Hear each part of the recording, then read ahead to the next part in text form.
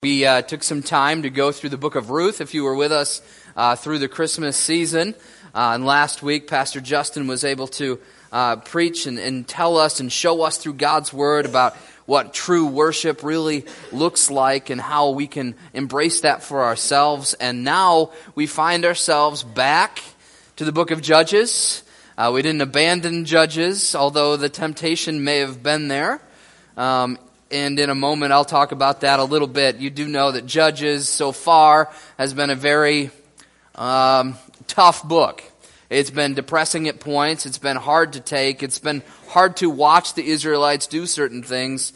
And honestly, has been in a lot of ways and could be very discouraging. Now, we've also looked at very many encouraging things. How the grace of God has been there throughout the whole way. But I get ahead of myself. I'll do a little bit of a review in a moment. But to get us to start thinking about today's sermon and what we're going to look at in Judges 17, by way of illustration to start our minds thinking in this direction, I want to talk a little bit about recipes. Recipes are important to life, especially if you're a baker or a cook of any kind. Recipes are there for a reason. But I was just talking to my wife this week and talking about how there's a difference between a person who knows how to cook and wants to follow the recipe and someone who just thinks, well, you know what, the recipe is there as a general guideline, but I can kind of do what I want with the recipe to make the food better. I tend to find myself in the second group. I don't follow the recipe so well, and there's been several times that has not worked out very well at all. We may think that we have the right things in this recipe, and we decide that we can make our own recipe. So maybe that's you. Maybe you're the type that gets out the recipe book and does everything and does it exactly the way it says. There's a reason that the recipe is there. The recipe is there because it's been proven to work. The recipe is there is because someone who knows everything about what they need to know about that recipe has written it, and they've probably tried it several times. And to listen to the recipe, often you won't go wrong. Now, we had a story like this. We used to work at a camp, and we were the co-cooks that kind of oversaw the kitchen area of the camp. And we had a bunch of teenagers who were working for us at the time, and they it was pizza night. And we decided, surely these teenagers, it's pizza, right? It's a crust that's already made, it's some sauce, it's some cheese, and a few pieces of pepperoni on top. Certainly this can't be ruined, and so we just told them. We didn't give them a recipe. We just said, here, make a pizza. And our kitchen staff made some pizza for the pizza night. And as they're putting it in, I look over and I'm like, man, that looks like a little bit too much cheese. And they all said to me, no, we talked about it. We said that there is no such thing as too much cheese on a pizza. And I said, okay, we'll see how this works out. And sure enough, the pizza comes out 20 minutes later, whatever it was. And what we had was not a pizza, but it was a crust with a bowl of soup inside of it. The cheese there was so much cheese, and I didn't even realize how much cheese they'd put on it, but it was just this soupy, greasy, disgusting mess. It didn't even look like pizza. It didn't taste like pizza. It just was like cheese soup in a bread bowl. That's basically what it ended up being. And we used that as a teaching lesson for them, and we were able to get more pizza stuff out and get some pizzas out in time for dinner so the kids weren't totally grossed out. But that was just one example of not following a recipe, and we didn't give them a recipe, but even if we had, their thought of you can add as much cheese as you want ruined the pizza. Maybe you have a similar story in your life where something has been ruined because of a lack to follow the recipe, or maybe no recipe at all. And you say, what do recipes have to do with the book of Judges? What do recipes have to do with God's Word? Well, I think what we're going to see today in Judges 17, that there are people who decide that the recipe of God's law and God's Word that is written is not what they need to follow, but instead that they know better, and they will add to a recipe, and they will add to a recipe to make their own religion. And they really create a religious recipe to say, I want to worship God, but I don't want to do it the way He says. And I want to worship God, but I don't really want to do it the way He thinks I should do it. I want to do it how I want to do it. And what we'll see is that there are people in Judges chapter 17 that they had some of the right ingredients. They had some of the right thoughts. They even had some of the right intentions to get to the end of what they wanted to do. And they even would use God's name and how they were going to worship Him. But what we're going to see is that they added to the recipe. They took away from the recipe. They changed the recipe. And the religion that they created as a result looked nothing like true worship of Yahweh. Nothing at all. And instead of worshiping Yahweh really by changing the recipe, what they've done is they have gone from worshiping God, worshiping Yahweh, the God of Israel, the everlasting loving God, to worshiping themselves.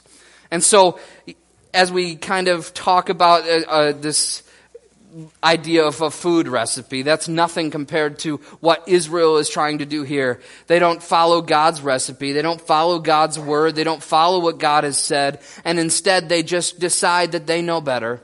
And they throw things in that should have never been thrown in. And just like the pizza ended up as a soupy mess, their worship, their whole religious act that they concoct in this new recipe is nothing short of disgusting.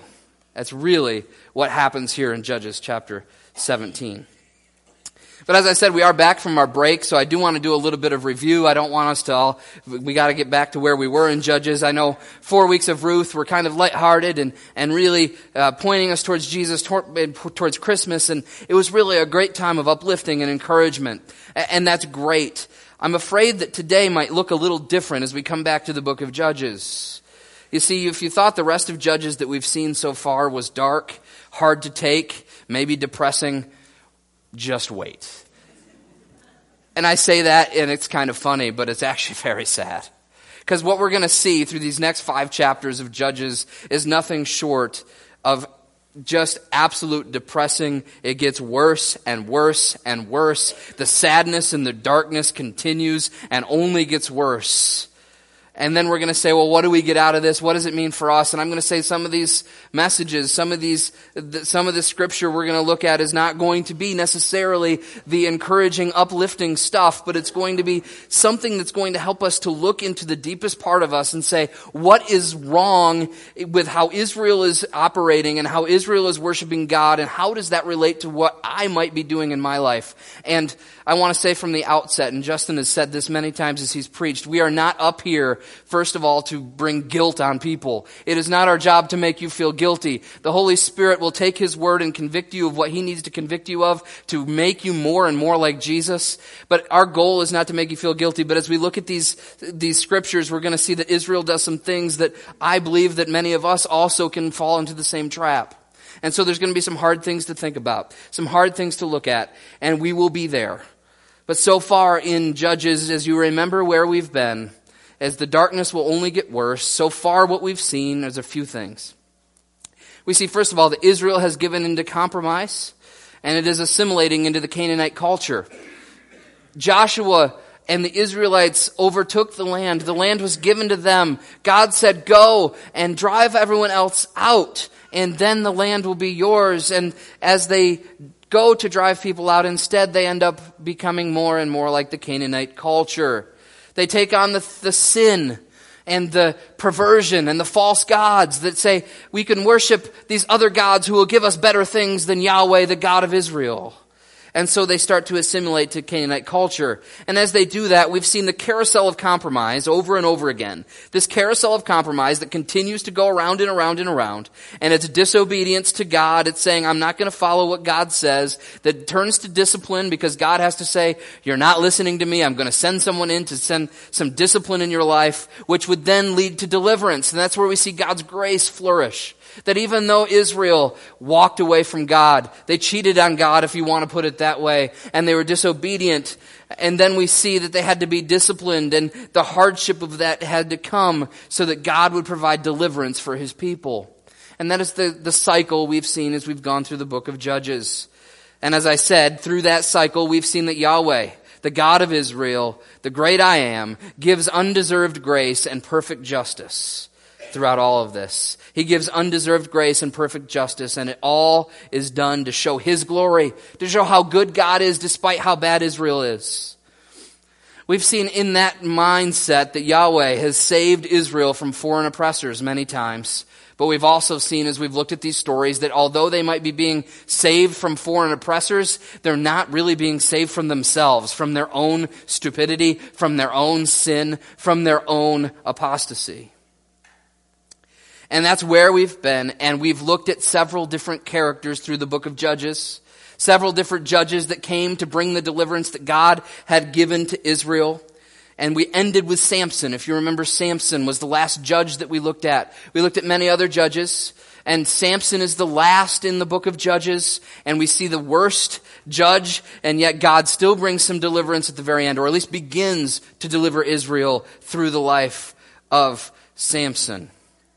But now we find ourselves in chapter 17. And one interesting thing that I didn't realize until this week, as you look at Judges chapter 17, this is not a chronological telling of history. You see, the first 16 chapters were all about what God did through successive leaders, the judges of Israel. But now in chapter 17, we are going to see that the chronological history of Judges is now over. And actually, we are now going to look at a picture, a behind-the-scenes look in chapter 17 through 21 that kind of gives us what's happening behind all of the other things. All the leaders that come and go, all the problems, all the goodness, all the deliverance that is happening through the first 16 verses. Chapters. Now for the next 5 chapters, we're going to look at what's going on in the people of Israel behind the scenes.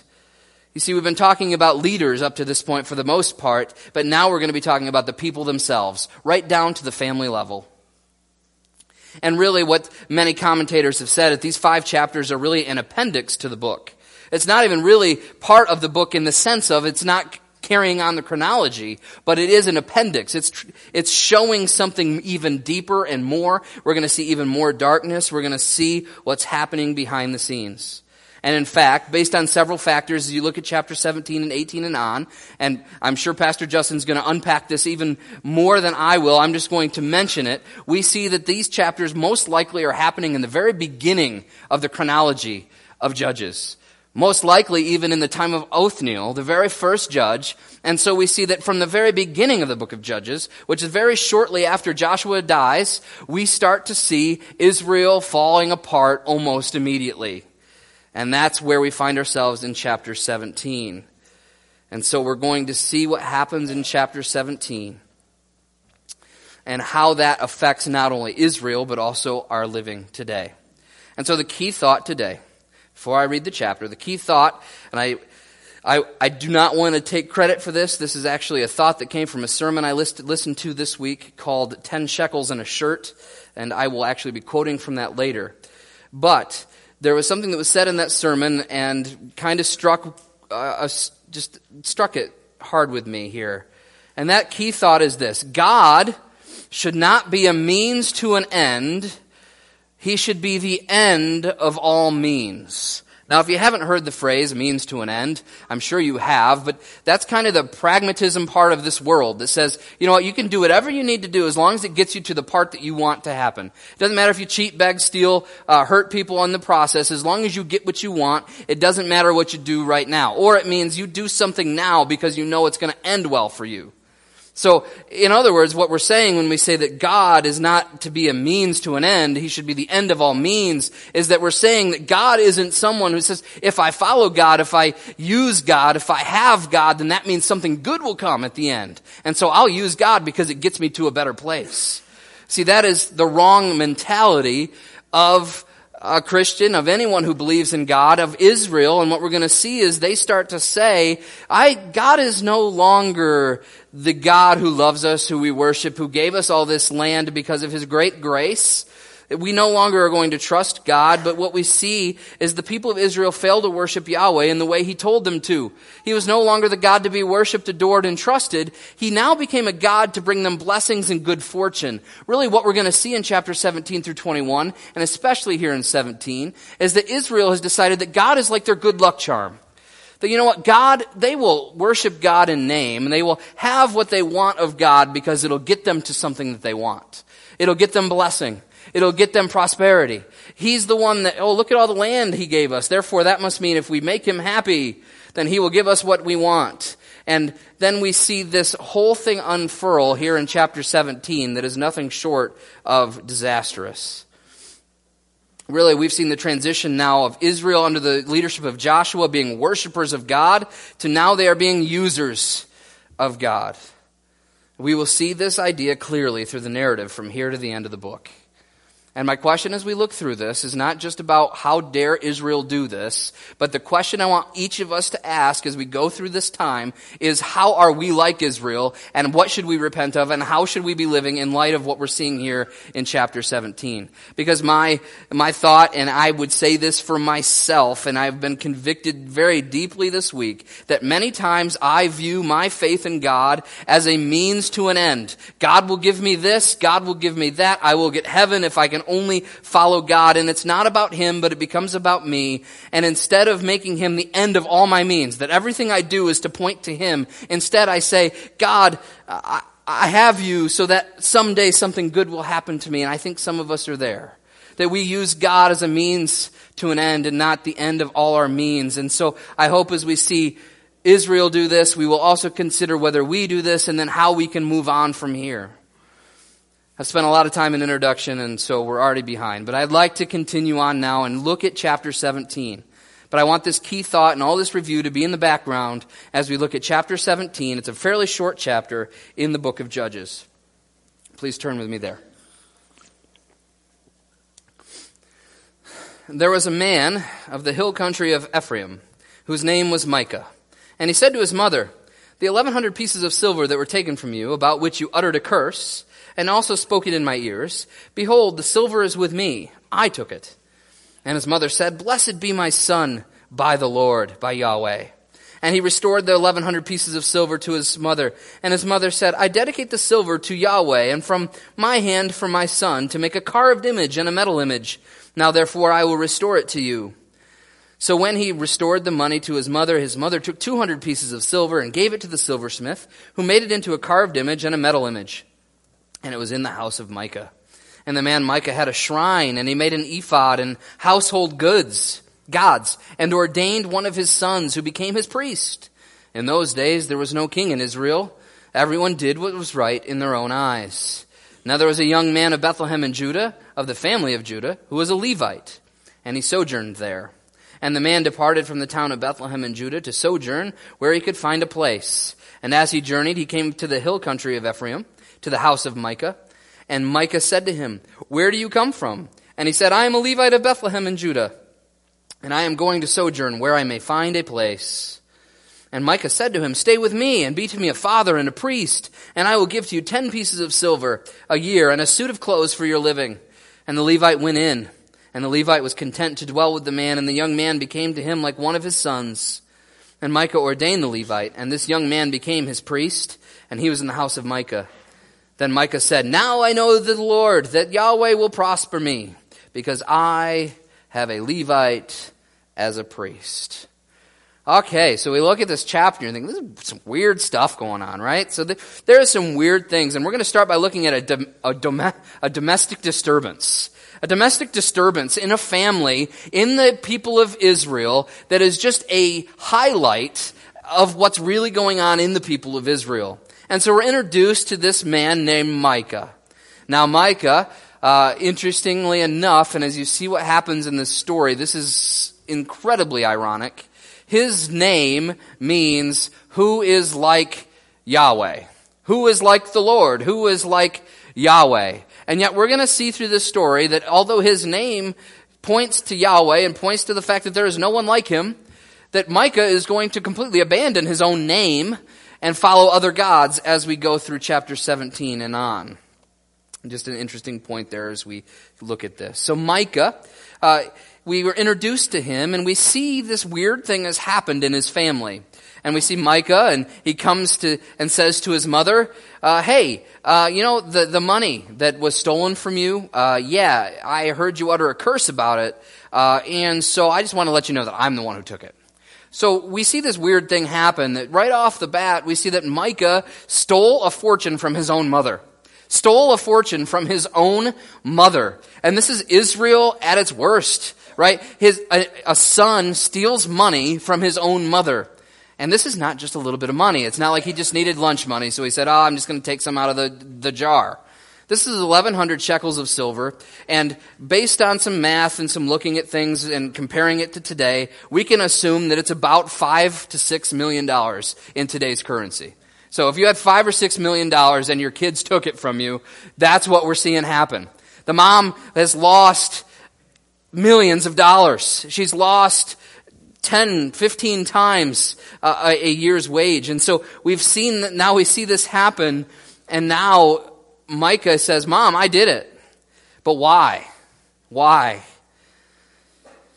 And let's keep in mind that this is not not only is it a lot of money, but this is a big deal. This is one of the 10 commandments. God said, do not steal. And not only does Micah steal, but he steals from his own family. This is disturbing, and that's why it's a domestic disturbance. And so then we see Micah confesses his crime. But it seems, as we look at this isn't just I feel really bad and I really need to confess because I love my mom. It looks more to me, and to many others who read this, that he's pretty concerned about this curse. So apparently he's pretty superstitious. He obviously believes in God somewhat to say, I don't really want to be cursed by God, so I'm going to go tell my mom that I'm the one who did it. I'm going to confess because I don't want to get in trouble. Now you say that's kind of weird, but don't all kids do that? Now he's probably not a child, he's probably an adult, but don't we all do that? Especially think about your kids. If you have kids, it's like all of a sudden they'll say they're sorry if there's a punishment coming. Like they don't really mean it. It's just kind of like, oh yeah, I'll say I'm sorry because I don't want to miss out on this. I think that's what Micah's doing. It's like, Mom, I did this. I'm sorry. Don't curse me. I heard the curse. I don't want to be cursed. So he confesses his crime in fear of being cursed. So that seems good, but on the face level, that he confessed something, but it doesn't, nothing is right about this. And then it gets even weirder. Because at this point now, Micah confesses that he stole this fortune from his mother. And then what we see is the mother blesses Micah. Instead of punishing Micah in any way, and actually, in just a moment, we'll look at this. I'll look at it now. She blesses Micah, but what should have happened? As he should not have been blessed for his disobedience. Oh, no big deal. You confessed it. Yay, I'm going to bless you. God bless this man. That's weird because in the law, there's something that's supposed to happen. If you steal from someone, first of all, Leviticus 6 would tell us, and you can look this up if you want to read Leviticus 6, but it basically says that if you steal, then you need to return the money with interest, so you give more back than what you stole, but then you also have to present a offering, a guilt offering, a sacrifice, through a real priest of Yahweh in the tabernacle. So when you steal, you need to not only pay back the money and interest, but you also need to make a sacrifice for that sin. None of that is happening here. None of this is expected. The mother doesn't have him do any of that. He doesn't want to do any of that. There's a complete disregard for God's law even here. And instead his mom blesses him and says, oh great, I'm going to bless you. And then it gets weirder because she dedicates a portion of the money, 200 pieces of this silver, this is a lot of money, to make him idols. But not just any idols. She wants him to make idols and has idols made in the name of Yahweh. This is not the way it should be. So the mom comes and says, I'm going to bless you. And not only am I going to bless you, I'm going to take 200 pieces of silver, give it to the silversmith, made it into a carved image. And she says, I dedicate this silver to Yahweh for the hand of my son. She is breaking the second commandment of making a graven image, of creating an image, an idol, a false god, something to worship that is just a piece of silver. She's doing that in the name of Yahweh, in the name of Israel's God. This is incredibly crazy. To break the law blatantly and do it in the name of God. And she's doing it without any remorse. And Micah has no problem with this, of course, because he's getting 200 pieces of silver. Really, he's getting these idols that are going to be valuable. And so Micah and his mother here, the whole thing is weird and disturbing. He is blessed for his disobedience. Instead of having to pay the price, Micah just gets actually rewarded for his disobedience. And then not only that, but his mom is breaking one of the great commandments even, by creating this image, but doing it in the name of Yahweh. She is trying to contain the Almighty God into a small, pathetic, fake silver image. This is obviously something going wrong, and this is early on in the time of Judges. Joshua and the elders die, and we see Israel, and we see specifically in this family, a complete disregard for God's law, a complete disregard for God himself. And then we see the second part of chapter 17, and this is where we see more about Micah. And in the second part, we see a sham shrine. I know we don't often use the word sham like that. Normally it would be the shrine is a sham. But actually, I looked it up in the dictionary. You can call it a sham shrine. It's hard to say. It's a tongue twister. But it means a fake, counterfeit shrine. And what Micah does is Micah sets up his own shrine, which if you look at what that word means as we look at the original language, is it's really a house of worship. Probably a whole building that was devoted to these idols, devoted to worship. Now, if you know Israel and you know what God has told Israel, God has said that your worship is to be done to me in the tabernacle. The place that God has said, build this in a certain way. And eventually that would become the temple. But the tabernacle, the temple, that is God's place of worship. That's where you go as a house of worship. You don't create your own shrine. And yet that's exactly what Micah has done. It says in the man, Micah had a shrine, a personal house of worship. And he made an ephod and household gods and ordained one of his sons to become priest. This is what we see happening. Micah makes more idols and a garment or an ephod to worship in his shrine. So not only does he create this shrine, this house of worship that is not what God has prescribed, but he brings other idols, other gods, and this ephod, which could mean an actual, an ephod. What it was is it was a garment that would be worn by the high priest of Israel. And it would contain stuff that was able to show Israel what they should do next. And so what we see here is it's either actually something you wear, or maybe it's just a portable god that you would use, kind of like a magic 8-ball. It would be this god that you would have portable to carry with you or to wear on you, that whenever you wanted to know what God wanted, you would just ask and somehow it would tell you what you should do. And so we see that there is this idea that Micah not only is going to be worshiping these other idols, but he's going to be looking at ways for him to know what God's will is through using these items. And so this is obviously against all that God stands for, all against his commandments to make idols, to make false gods, and he's setting up his own place of worship. And then he goes even further and he makes his own son a priest, a representative before God. He says, son, you're going to represent me before God. Couple of things about this. First of all, the Bible is clear. If you look back at the law, the only people who should be priests in God's house and in God's family are the descendants of Aaron, who was a Levite. And so only Levites descended from Aaron would be priests. Now we have no indication here whatsoever, and based on where they live, there is almost absolute certainty that he is not a Levite, or a son of Aaron for that matter. And yet, Micah says, I'm going to make my son a priest. So I have a false place to worship, false gods to worship, and now a false priest to help me worship. It's really, really messed up. And we see him doing this. And then we also get this idea of his arrogance. Think about it. What gives Micah the right to ordain or set apart anyone to be a priest? Nobody. God ordains priests, not man. And yet Micah thinks that he can do this. He can create his own religion. He's throwing stuff into the recipe, right? It doesn't matter if I have a real priest that's in the real tabernacle. I can have a fake priest in a fake tabernacle and worship fake gods. And that's okay because I do it all in the name of Yahweh. I mean, that's why my mom made these idols in the first place, was to honor him. So I'm just honoring him through doing all this. Do we see how messed up and weird this really is? And he's throwing things in. And in a minute, in a little while, we're going to see why. The big question about all of this is, why is all this happening? And we will get there.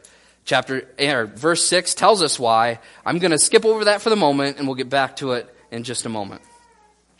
But the third part, after we see that this domestic disturbance, this disturbing thing that happens with the mom and Micah, and then the sham shrine that he builds up, and now we see even a more complete story about Micah looking for a personal priest.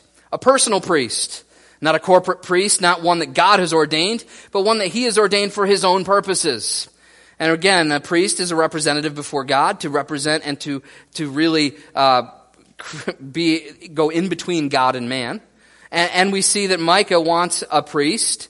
Now, I don't know, and this is a little ahead of what I was going to say, but it's kind of weird because his son isn't mentioned again. And here in a minute, we're going to see that he gets a new priest. What happened to his son? I don't know. Did he die because he was a false priest? Maybe. Maybe he didn't do a good job, so his dad kicked him out and fired him. I don't really know. We're not told that. But we do know, no matter what happened, that Micah wants an upgrade. And so, that's where we see this next part of the story. And the next part of the story, we see a wandering Levite visits Micah. A wandering Levite visits Micah. Remember, I just told you that a priest had to be the line of Aaron and to be a Levite. Now, we don't know for sure if he's in the line of Aaron here.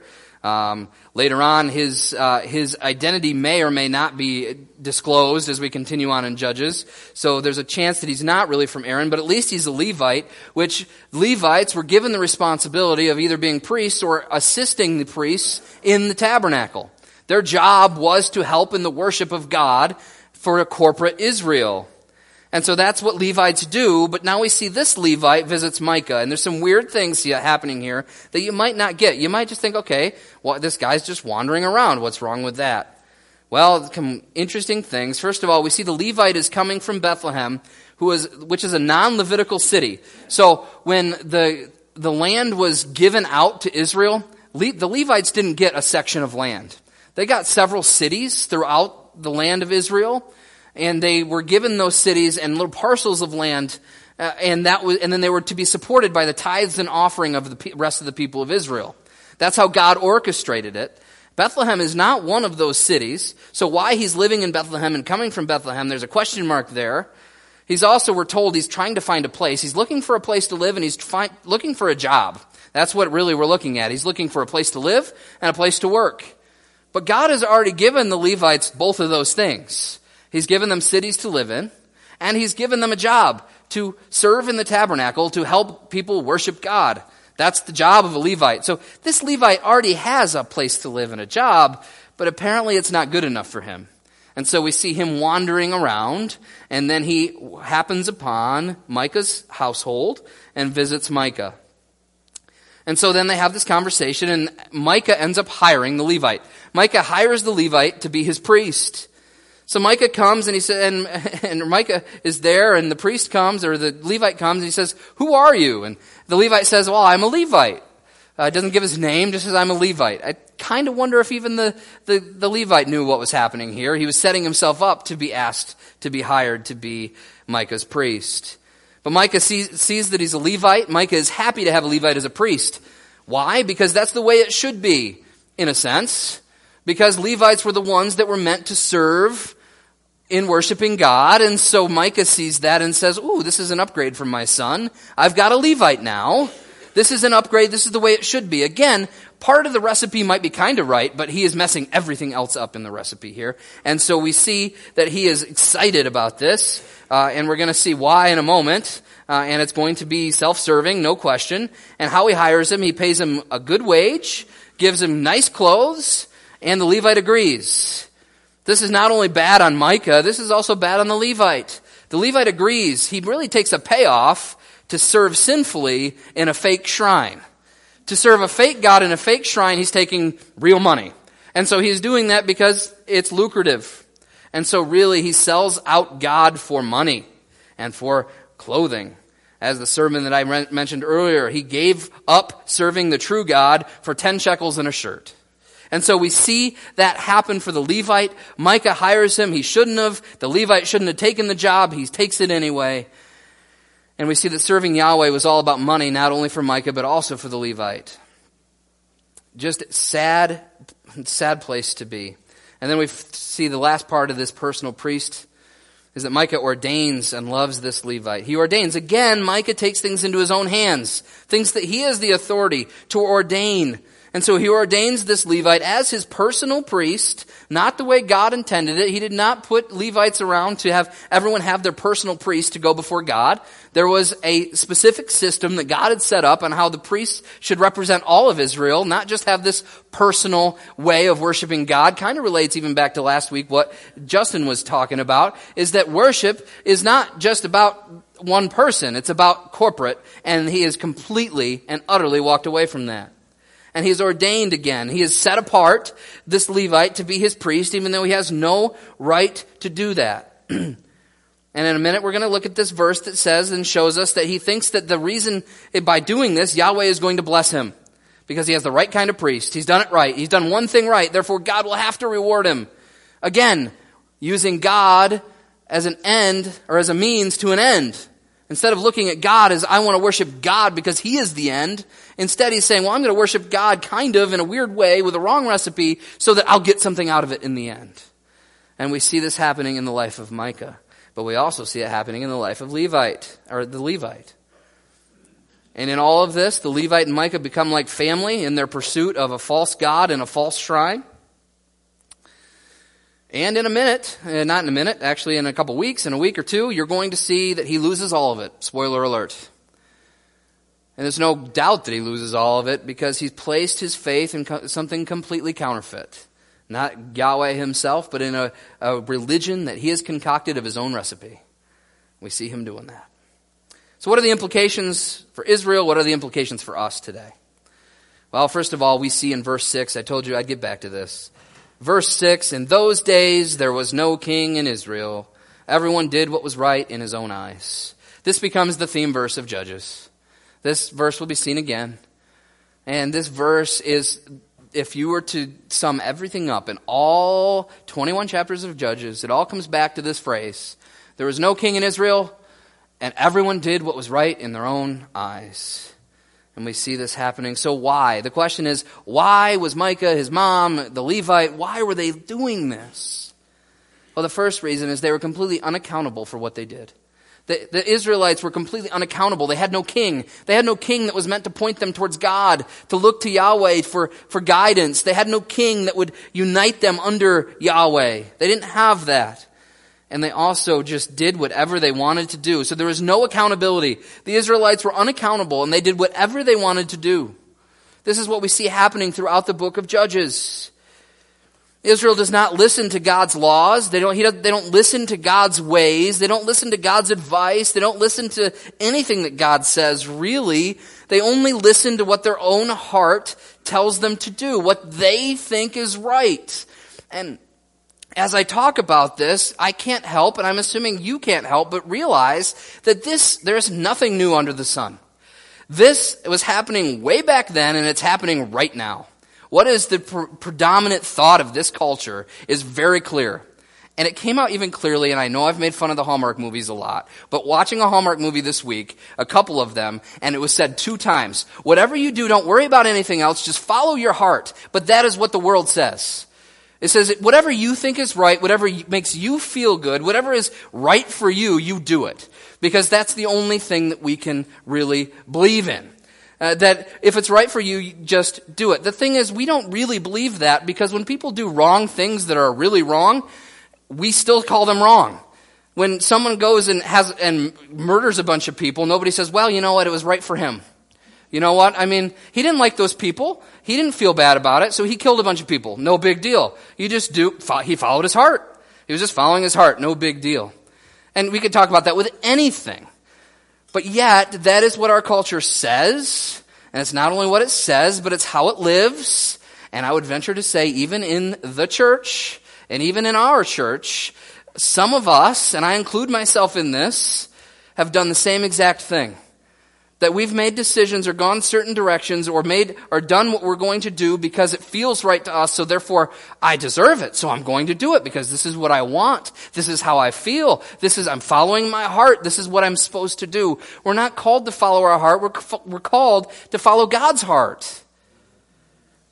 And Israel doesn't get it, but I just don't know if we get it either. They have really selected and elevated their own preferences over any true commitment or true worship. If it doesn't serve me, then I won't do it. If it doesn't end up well, then I'm not going to do this for God because I want it to end up well for me.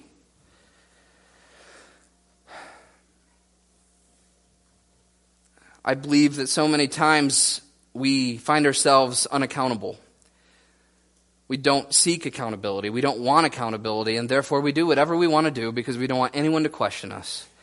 And my question is, with that is that recipe is going to end in disaster. It doesn't just stop with that. We're not only told that Israel does whatever is right in their own eyes and follows their heart, if you will, but then we see Micah specifically, what his worship was all about. Last verse of this chapter, in chapter 17, verse 13. Then Micah said, Now I know that the Lord, that Yahweh will prosper me, because I have a Levite as a priest. This verse says everything about this chapter. The mother, Micah, the Levite, all had this same thing in common. They followed God because it would prosper them. They thought that by creating a religion in which they would pay homage to God in very weird and sinful and terrible ways would be some way that somehow they could prosper. Micah's worship was motivated by selfishness and greed. Worshiping God wasn't about giving God the glory. It wasn't about giving him the glory he deserves. It was about using God to receive glory for themselves. They weren't worshiping God for who he was. They were worshiping God for what he could do for them. Selfishness is not true worship. Well, it is. But it's worshiping yourself, not worshiping God. So that leads to us. True worship is not about us. It's about God. And I don't want to miss in this everything that Justin preached on last week. Worship isn't just about us. It's about God, but ultimately it's also about others. If you did not listen to last week's message by Pastor Justin, I'm going to put a plug for it because it was amazing how the Word of God came out last week to show what worship really looks like. And if you want to know what true worship is, if you did not listen to that sermon, go online, find it, and listen to it. Because it plays into what we're talking about right now. So many times our worship, our time of whether it's singing, serving, praying, talking, giving announcements, whatever the worship might be, if we're not careful, it can very easily become all about us and not about God and not about others. And that's what Israel's doing. They have ignored the corporate Israel. They have also ignored God completely. We see Micah, his mother, the Levite. They all have ignored what God has said. And they've said that worship is about them. Some of you young adults who are in our vintage ministry will remember one of the teachers we had made this comment about the church. And it said the church is is for us. God gave it to us as a gift. The church is for us, but the church isn't about us. And that has stuck in my mind for a very long time. And as I came to this sermon, I think the same exact thing, and we can apply it to God himself. Like, God is for us, right? Because he gives us great gifts, and he is gracious and loving and wonderful. But God is not necessarily about us. Like, this life is not about us, about what we can get, how we can selfishly become happier and healthier and better, and how this life can go better for us if we just follow God. That might not be true. Your life might stink from this point on if you give your life to Jesus Christ if you haven't yet. That doesn't mean it's not worth it, because Jesus is worth it. Jesus is God himself. He created the world. He created you. He loves you. He died on the cross. He rose again. We're going to see that today as we remember his death. And all of that is going to happen not just so that you can go to heaven, which is a great thing, but it's because he is worthy, because he loves, because he is the God who deserves all honor, all glory. We don't deserve any honor. We don't deserve any glory. We don't deserve anything. Israel didn't get it. They thought that worshiping was all about them, what they could get out of God. But do we live the same way? Do we serve God for who he is and for what he deserves? Or do we serve God and worship God for what we feel like he can do for us? If I will come to church enough, then God will bless me. If I can serve in the church enough, then my life will go better. If I can just pray enough, then all my sin will go away and life will be great. If I can just trust God more in my finances, then I'm going to be rich. A lot of times that comes out whether we say it or whether we don't. Have we made our own recipe for how to live? Maybe we've taken some of what God has said and we've thrown it in the pot, but then we throw some other things in. Because you know what? We want what we want. Because we want to follow our heart. Because we want what we can get, we don't look at God for who He is and what we can give to Him and to others. We look at God to see what we can get from Him and get from others. And it's a completely different mindset. It will change the way you live if you take time to think about the fact that worship is not about us, it's about God and others. It's about God worshiping Him as we worship together. There is no such thing as a personal relationship or personal, religion. We have a personal relationship with Jesus. Each of us does. But then so often that personal relationship, we use that word, it's kind of like a cliche catchphrase, but that personal relationship becomes a personal religion. That I'm just going to worship God how I want. I'm going to worship Jesus how I want. I'm going to pick and choose how exactly I'm going to follow Jesus. And that personal relationship that is very personal because Jesus loves us and loves you and loves me personally, that personal relationship quickly can descend into a personal religion that is not going to save us. It is only going to drive us further and further away from the truth, the true Jesus, the true God that we need to worship. I've already asked some of these questions, but we'll close with some questions to consider before we go to communion. My first question is for anyone here. Maybe you are sitting here today and you're in a place where you're starting to wonder, do you really know God? Do you really know God? Do you really have a relationship with God? Do you really value God? Do you really know Jesus Christ?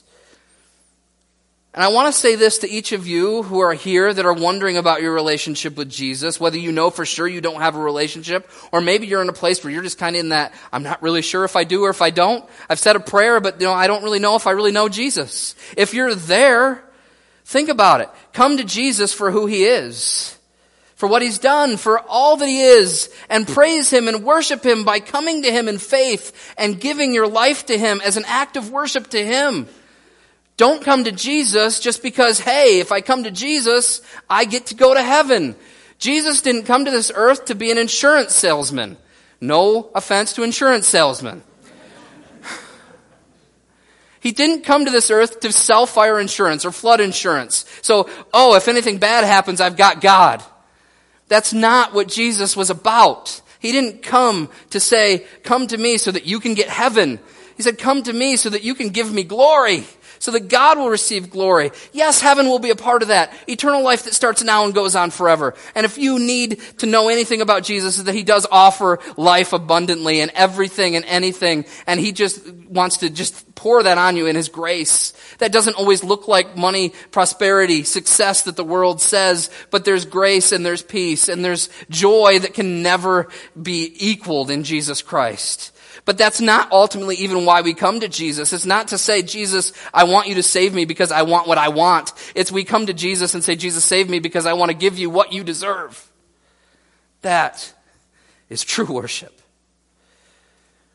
The rich young ruler, I won't take time to read it this morning. Many of you might know the story. Young man comes to Jesus and says, what? Good teacher, what can I do to inherit eternal life? This guy is coming to Jesus and he's saying, I want what is there. I want eternal life. I want the best of the best. I want to get this. And, Jesus could have said, all you got to do is believe in me. Just say, I believe, just say right now. Just say, I believe in Jesus. Okay, well, you're good. No, Jesus asked him some questions. He said, have you followed the law? And the rich young ruler says, yeah, I've followed the law really, really well. I've done everything that I should do. I'm a good person. I'm coming to a good person that is God, and I'm asking for eternal life. So give it to me. And Jesus then says one great thing at the end. He says, okay, one thing you lack, one thing that you need to do is to sell all that you have and then follow me. And this rich young man, presumably, from what we can tell in Scripture, walks away saying no. Because he wasn't coming to Jesus because he wanted Jesus, because he knew that Jesus was worthy of his loyalty and devotion and commitment. He was coming to Jesus because he wanted something out of him. He wanted to treat Jesus as a means to an end and not the end itself. And we see the rich young ruler does that. If you want to read more about that, it's in Mark chapter 10. It's also in Matthew. I'm not sure exactly the reference there. But you can read that and we can see that that is what God is saying to you and to me today. I'm not saying that today that if you want to follow Jesus, you have to sell everything you have. That's not what I'm saying. But what I'm saying is you do have to give up everything to God and say, God, everything is yours. Whatever you want from me, because you deserve it, because you're worth it, I'm going to give it to you. And it's not about whether I can get something out of it. It's not about whether I can even get heaven out of it. It's about I just want you, Jesus. And Jesus died on the cross. He lived a perfect life to die on a cross for your sin and for my sin. Every time we've done something that is wrong and against what God says is right, every time we've done that, we deserve to go to hell for that sin, to be punished forever, because God can't be in the presence of sin. And yet Jesus came and died on the cross, shed his blood, broke his body. We're going to talk about that in a minute. And he did all of that so that we can be saved, but even more so that through the salvation of people, he would receive glory. So that we come to him and we give our lives to him and we have faith in him and we believe in Jesus and we give everything to him, and then he receives glory and honor because he's God. That's the point. And so if you're going to come to Jesus today, don't come to Jesus because you want to go to heaven. I know that's hard to say. Maybe you've heard many messages. If you want to go to heaven, believe in Jesus. And that is one of the great benefits that might come, that will come. But don't come to Jesus for your own ambition, for your own selfishness, for your own what you can get out of it. Come to Jesus for him. And if you haven't said, come to Jesus and committed yourself to him, then make today the day you do it. During our communion time, afterwards, whenever you need to do it, right now, for instance, I don't even care. Get your life right with Jesus and come to him and beg him for his salvation and give him the glory that he deserves. And maybe you're here today and maybe you're one of those people who maybe when you were young, you said a prayer and you said, Jesus, I believe in you. But you know as you sit there that all that your life has been up to this point is using Jesus or using God to get you somewhere else. And it's been a selfish motivation. You're not lost at this point. Just repent and come to Jesus and say, I'm sorry. I'm sorry, Jesus. This isn't about me. It's about you. And live your life like it. You'll never regret it. Got to move on. Are we living our lives looking for God's blessing over worshiping him as he is?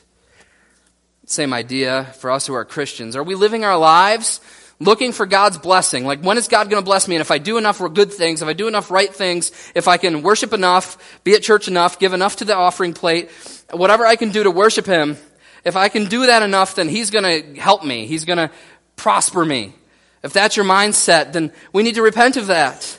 John chapter 6 is a beautiful story. You can read John chapter 6. Beautiful in the sense that it shows us some real truth, where a bunch of people are following Jesus after he feeds them bread and fish. And then they come and they're still following him and they want more of him. And he says, you don't come here to believe in me. You have come here because you want more bread. And Jesus says that to the people and says, I'm not here just to give you physical bread. I'm here to give you the bread of life. I'm here to give you everything. And that's me. But the people didn't get it. And the people, when they found out they weren't going to get the bread and they weren't going to see the miracles and they weren't going to get what they wanted, what did they do? They left. They left Jesus. He wasn't good enough for them. They didn't want him. They wanted his blessings. They didn't want him. They wanted his food. But are we the same way so many times in our lives? And we can repent of that and ask God for help in that in our life. Ask for his grace to be able to worship him as he is and not just for what he can do. And then the last question I want to ask is, our worship of God based on truth? Or is our worship of God based on our preferences? You'll know the story of John 4, 21 through 24 is the story of the Samaritan woman at the well. And they have this little conversation, and she's asking where the right place is to worship, whether it's back in Jerusalem or on the mountain that they have. And Jesus says it's not about where, it's about who. You worship in spirit and in truth, and that's what Jesus says. So in other words, don't live for worshiping based on your preferences, what we feel like, what we hope we feel like, but worship God based on his truth, what he says about himself. Worship him based on his word. Worship him based on what he says, not how we feel. And feelings will follow, but that's not how we should live and worship Jesus. So in all, at the end, I want to make this one statement before we go to communion. Don't make God just a means to an end. Allow him to be the end of all your means. everything you do should glorify him, not glorify you. I want to read from Philippians chapter 3 as I close this part of the service, but Philippians chapter 3 speaks to us of Paul's heart when he looks at what the Christian life is all about. And this passage I have clung to so many times, and I hope you have as well. In Philippians chapter 3, we see the heart of Paul, and I believe this is the heart that we all should have. Philippians chapter 3, verses 8 through 11. Indeed, I count everything lost because of the surpassing worth of knowing Christ Jesus my Lord. Listen to this next statement.